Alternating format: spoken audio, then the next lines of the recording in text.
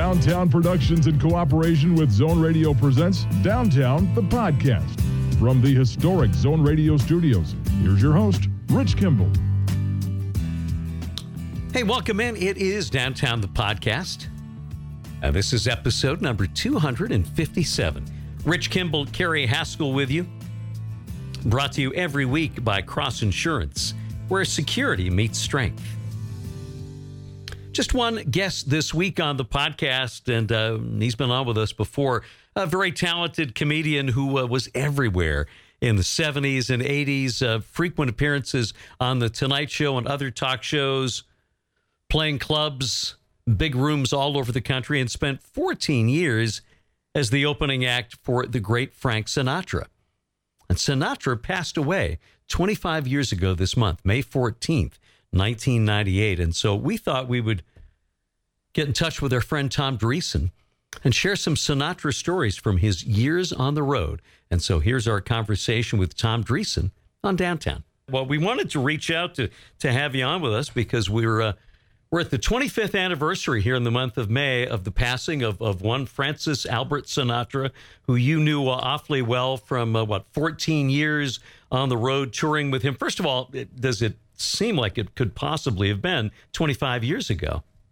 And when I think about it, God, how that time flew. If you'd have said to me, Frank's been dead, 8 or 10 years now? I said, yeah, about that long. 25. Wow. It's hard to believe that 25 years ago, I was carrying his coffin into a church and out of a church in Beverly Hills, California. I spoke at his service. I was the master of ceremonies for the service, but I also spoke at his service. But anyhow, I miss him every day of my life.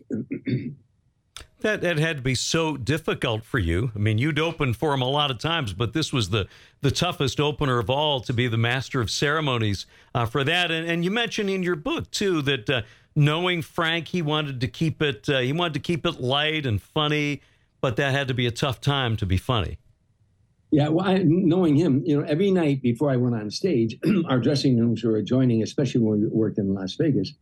But even on the road, I'd always go into his dressing room before the show, but he would always say to me, "You're going on, Tommy." I said, "Yeah." He'd always say, "Well, be funny and be brief." He would tell me how much time he wanted me to do every night. He wanted a 90-minute show. So some nights he'd say, "Tom, do 30, I'm going to do 60. Or sometimes he'd say, "Tom, do 25, I'm going to put an extra song in there," or something. But he'd tell me what he wanted me to do, and adhere to that time. But sometimes he'd change up. Like early on in the evening, he might tell you 25, and then sometimes come back right before you took the stage and say, "Oh, go ahead, Tommy, do 30 tonight." Well, that's, a comedian, you have to adjust. In your brain, you say, "Okay, I got 30 minutes. I'm going to open with this." You have a plan, and I'll close with this. Every sentence has a beginning, a middle, and an ending. Then every show has a beginning, a middle, and ending. And so you want to figure out how you're going to take them home.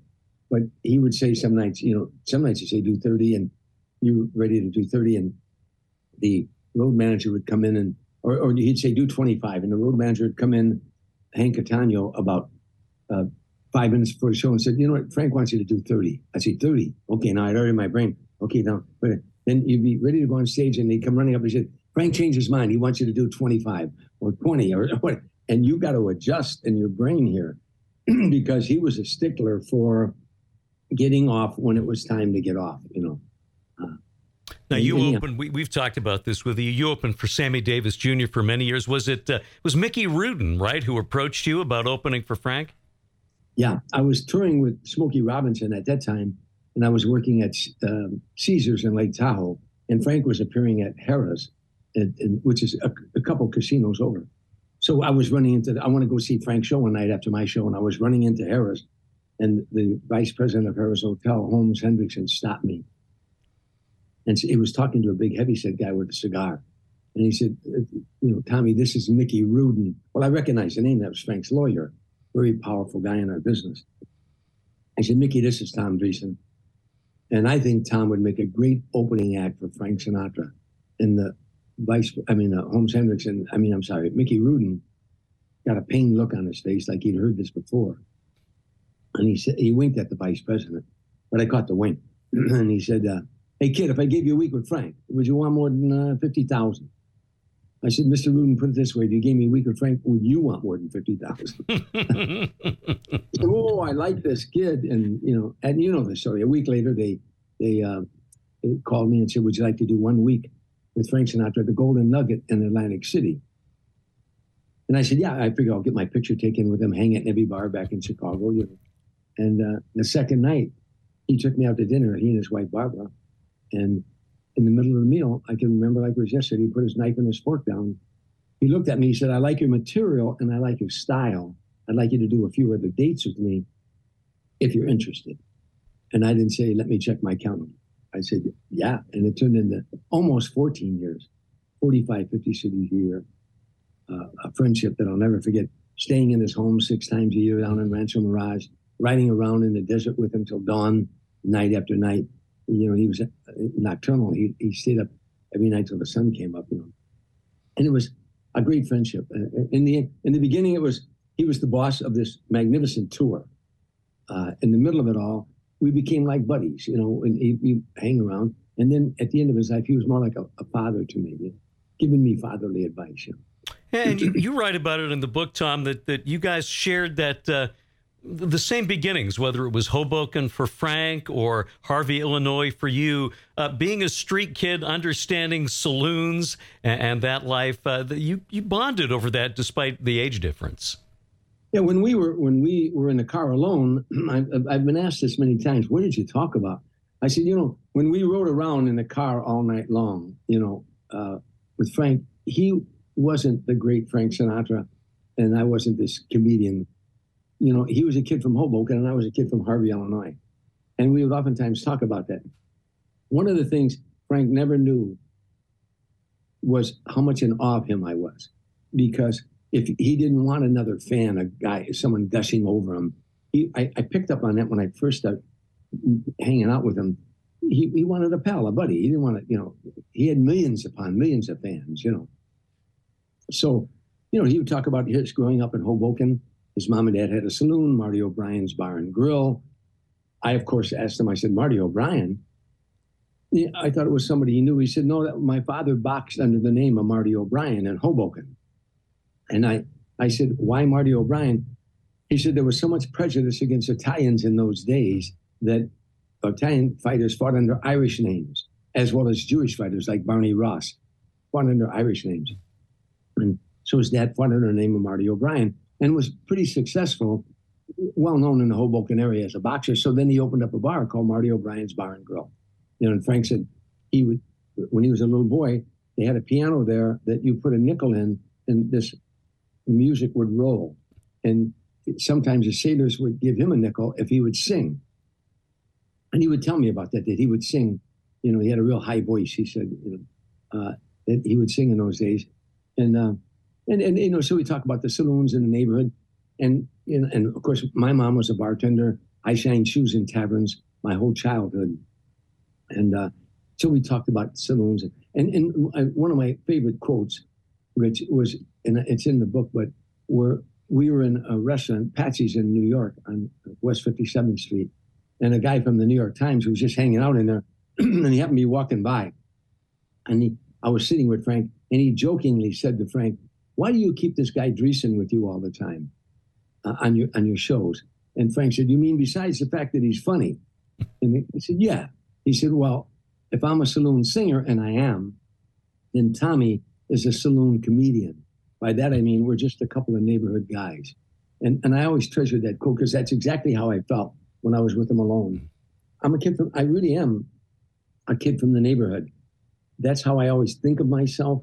And that's what I'll always be, just a kid from the neighborhood. We're talking with Tom Dreesen here on Downtown, a kid from the neighborhood riding across the desert, singing Strangers in the Night with Frank Sinatra. Could you have imagined that? That was a funny night.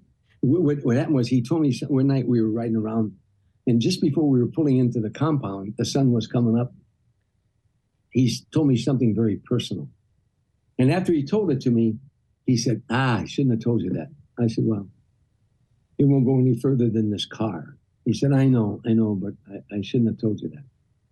I said, well, again, it won't go any further than the car. And it's not like we're strangers. I said, we're friends, He said, yeah. And I don't know what made me do it, but I smiled and I looked at him. I said, strangers in the night? He said, oh my God, if you're going to sing that song, get in key, in the night. And I said, exchanging glances. He'd say, wandering in the night. I said, what were the chances? And we were singing the song. We pulled into the compound. Security let us in the gate. And he's getting out of the car and he said, good night, Tommy. And I was going back to my bungalow that I stayed with on the compound. And I was thinking, if I went back to my old neighborhood and told all my buddies, what I was just doing? I was riding around with Frank Sinatra, singing Strangers in the Night. They'd say, get the hell out of here with that. But it happened, and it's something I'll never forget. Of course, you realized early on that riding with Frank, especially if he was driving, was not really a desirable place to be. He was not a great driver, right? I didn't let him drive if I could help it. God, it's in the book, the story that we, the first time I went to his home, I'd been touring with him about 6 months, and he invited me down for a weekend. And there was all these house guests at his compound. His compound had a main house, a swimming pool, tennis courts, all that, and many other things on the compound. But on the outer perimeters were all these bungalows named after his songs. New York, New York, Strangers in the Night, Tender Trap, My Way, and all these house guests. And so I checked in, went to my bungalow, and went to this cocktail party. And there at this cocktail party are all of his house guests. Gregory Peck and his wife, Veronique. Kirk Douglas and his wife, Ann. Jack Lemmon and his wife, Felicia. Robert Wagner and Joe St. John. Clint Eastwood and whoever he was dating at the time. And Angie Dickinson. All these wonderful people that I had seen in the movies when I was a kid in Harvey, Illinois. And I'm standing in the back looking at this saying, oh my God, look at this. But one of the guests also was the ambassador from Italy and his wife. So the next morning, after the cocktail party, they had a brunch, and Frank announces in front of all these people, I'm going to take the ambassador from Italy to the airport. Who wants to go with me? And in a second, the room emptied. And I was the only one standing there. I said, I'll go with you, Frank. He said, come on, Tom. We go outside. He had the station wagon that Lee Iacocca had given him. And he said, you get in the back with the ambassador's wife. I get in the back with this little Italian lady. And ambassador gets up front with Frank. We go to the gate. The security guy, his job is to open up the gate, go out and look on Frank Sinatra Drive, look to the left and look to the right, and then motion you out. He opened up the gate, took one step, and Frank drove right by him. Wow, out onto the street. Cars were going sideways, screeching, The old Italian lady looked at me like her eyes were about this big. And I had never heard him before. I looked at her. Now we're going, and every stop sign he came to, he would and get into the middle of the intersection. By the third stop sign, she had the rosary out. She was saying the rosary, By the fourth stop sign, I realized why that room was empty when he asked who wanted to go with him. We get to the airport. He goes out to the tarmac. We could drive right out to the jet. That little Italian lady gets out of the car. She said to me, do you have to ride a back with him? I said, yes. She took her thumb and made the sign of the cross on my forehead. And then on the way back, he's doing the same thing. He's talking to me, and if Frank wanted to go from the one lane to the other, he went that direction. That's for other people. People were screeching, and he cut a guy off. Frank went from the outside lane to the inside lane. This guy went up on a center divide, and Frank's still driving. And I thought, oh my God, he just cut that guy off. Again, this is my first time ever riding with him. I only toured with him 6 months at that time, and now I'm thinking, and Frank's still talking. I remember he was talking about the Count Basie band and working with him. And this guy pulls up alongside. He chased us. He pulls up. Now he's cursing at me. You son of a, you jabber. And I look at the guy and I go, I'm driving you. And the guy went, and I went, yeah, he went. I know he wanted to go home and tell his wife, honey, you ain't going to believe who damn near killed me. Frank Sinatra. I love the story in the book, Tom, that you share about what Frank said to your mother when she came to see the show once. That was really my mom. I mean, you know, she was a bartender, and of course, Sinatra was on all the jukeboxes in all my neighborhood and everything. And this moment for me, it was such a great moment for me. My mom died not long after that, you know, and we were appearing at the Erie Crown Theater in Chicago, and she went there, and she was real shy, and I brought her backstage and introduced her to Frank Sinatra, you know, and she said, she didn't know what to say. She said, "I want to thank you so much for taking care of my son." And Frank said, "Hey, your boy takes care of me. Your son takes care of me." And boy, that meant the world to her.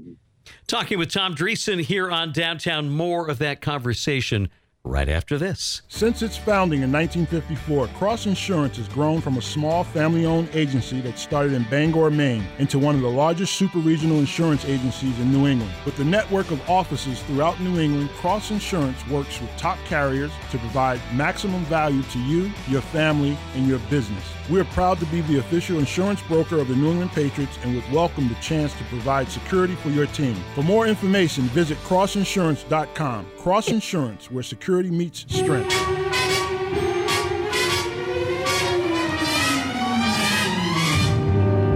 Come fly with me, let's fly away.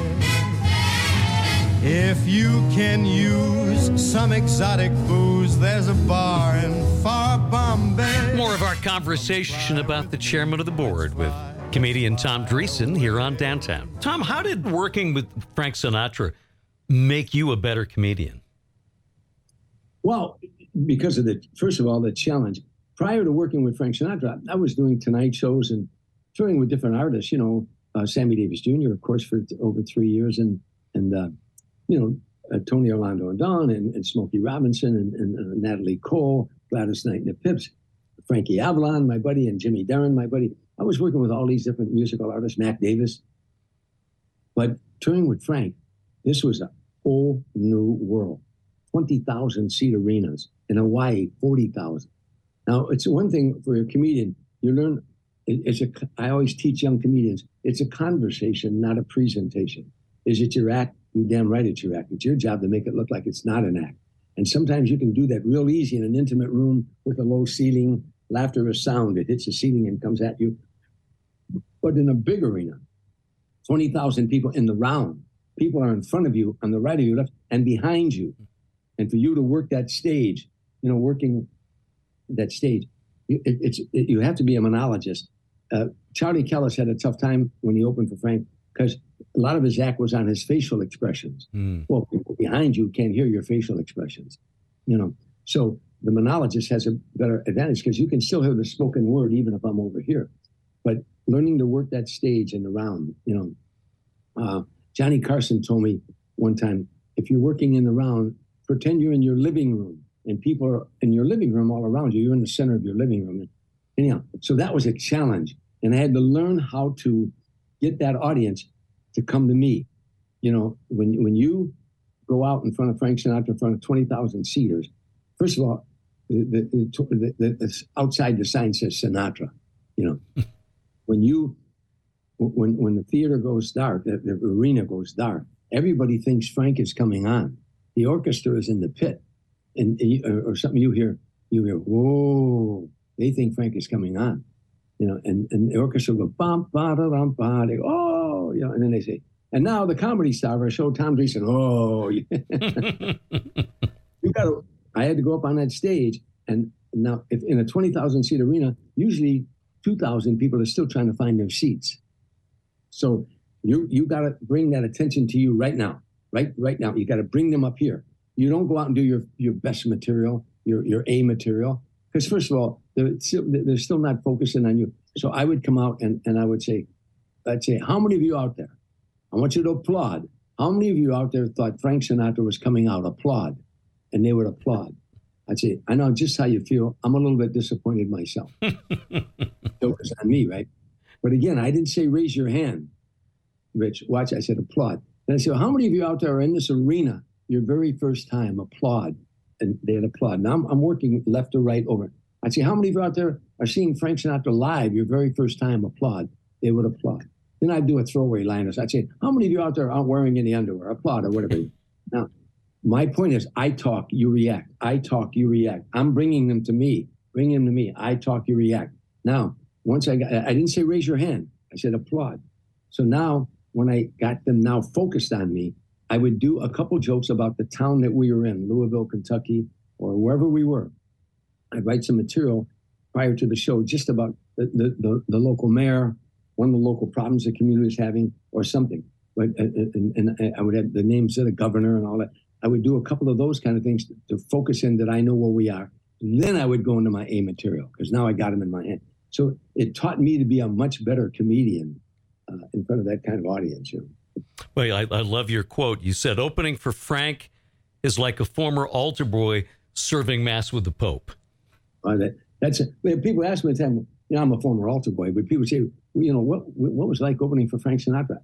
I said, it's like being an altar boy and serving Mass with the Pope. I mean, this was the probably, arguably, the greatest career show business has ever known.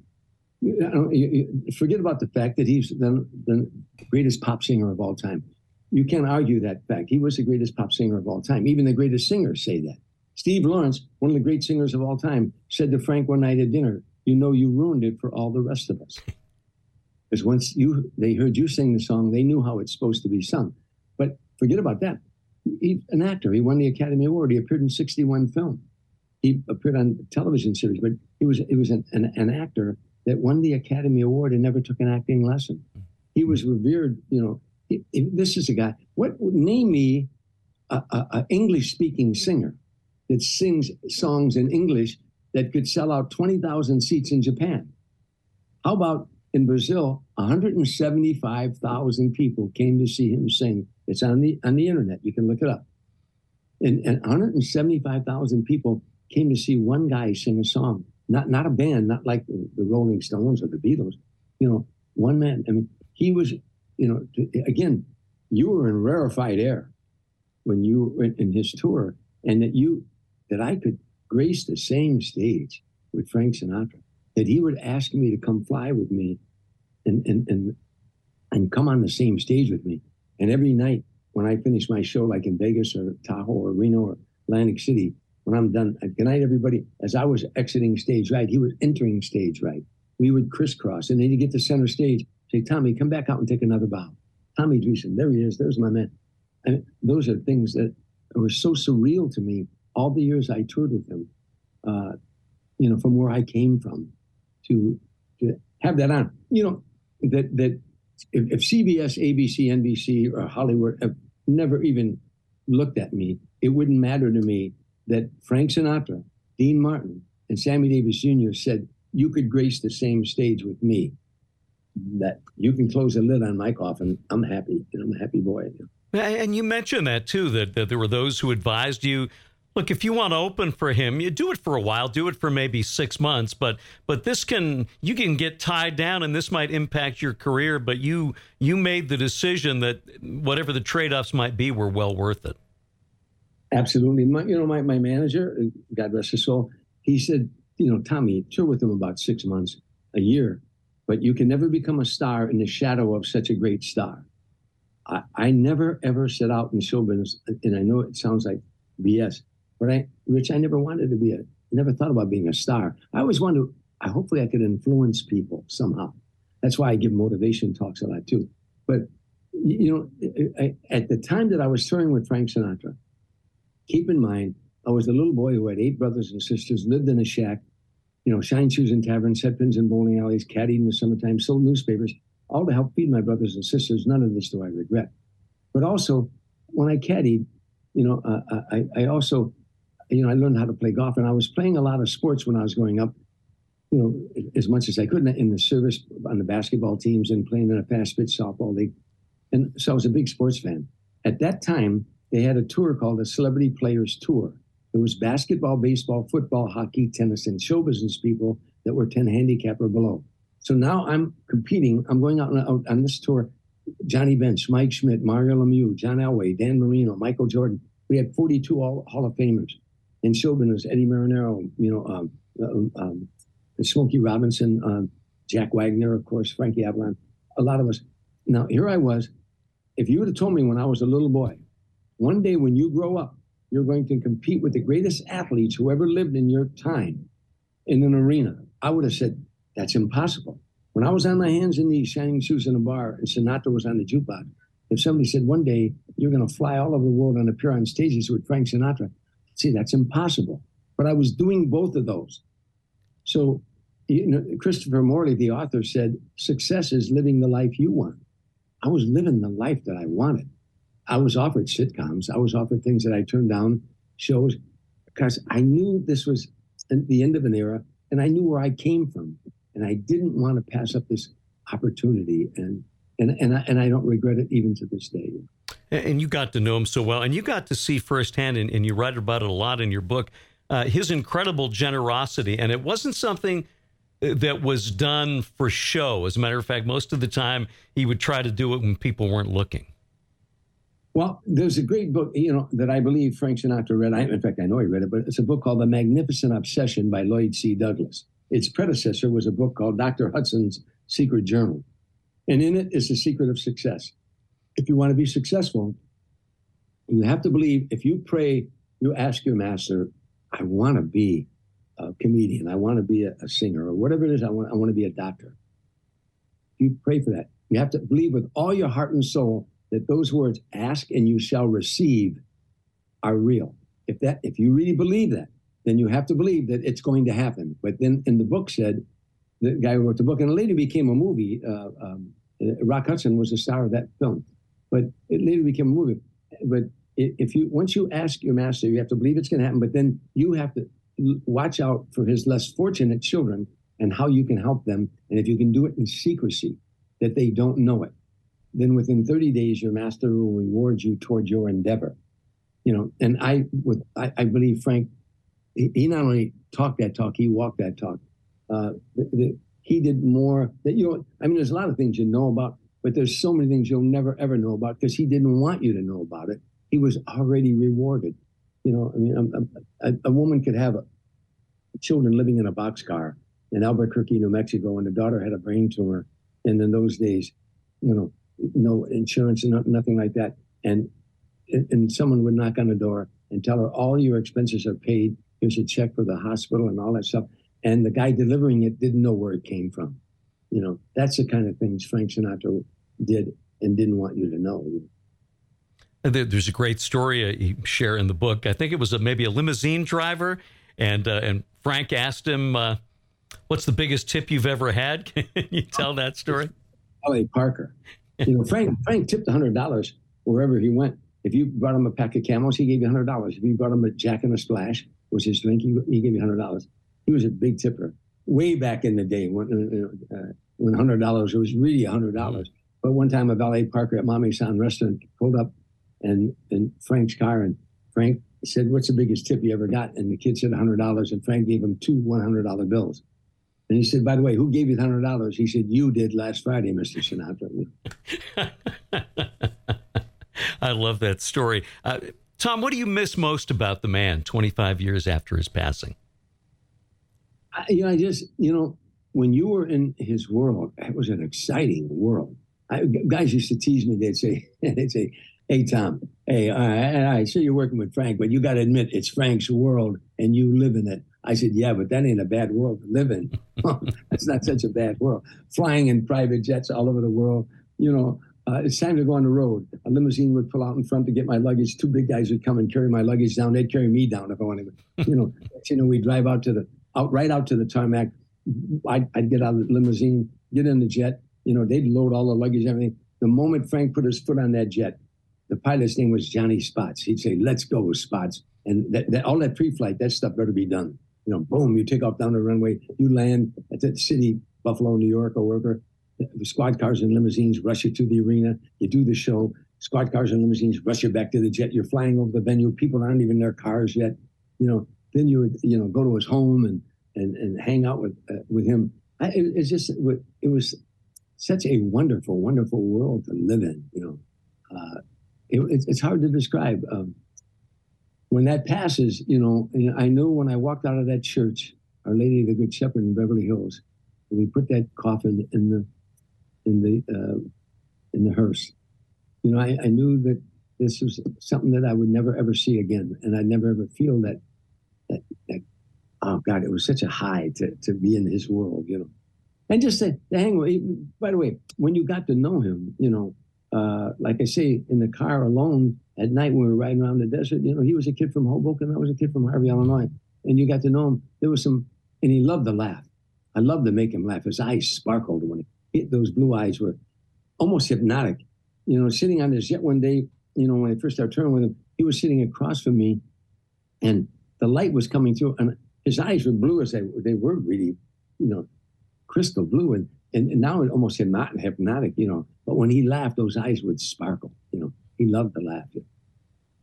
Oh, it's great. Love to hear those memories. If you haven't read Tom's wonderful book, it's called Still Standing, My Journey from Streets and Saloons to the Stage and Sinatra. And if Tom Dreesen is coming to your town, you make sure to go see him. He is simply one of the best comedians working in America today. Tom, and it's so great to catch up with you once again. Thank you so much for visiting with us and talking about your long association and friendship with Frank Sinatra. Well, you know, thank you, Rich. His music is still with us, you know, because of his approach to songs.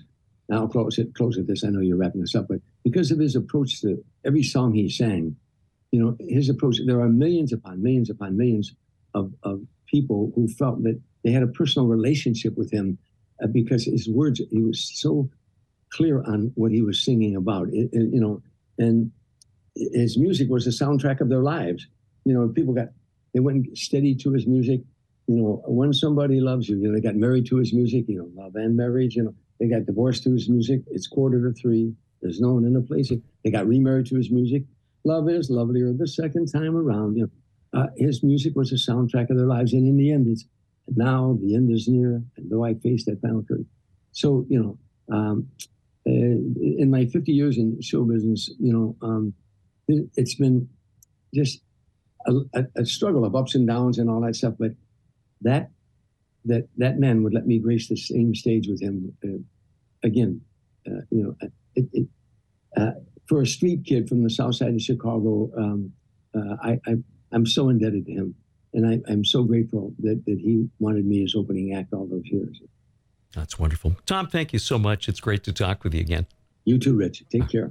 Well, so much fun. Tom Dreesen with us talking about his relationship, both professional and personal, with Francis Albert Sinatra, who passed away 25 years ago this month. Our thanks to Tom for being with us. Thanks to you for joining us as well. And we'll see you next time right here on Downtown, the podcast.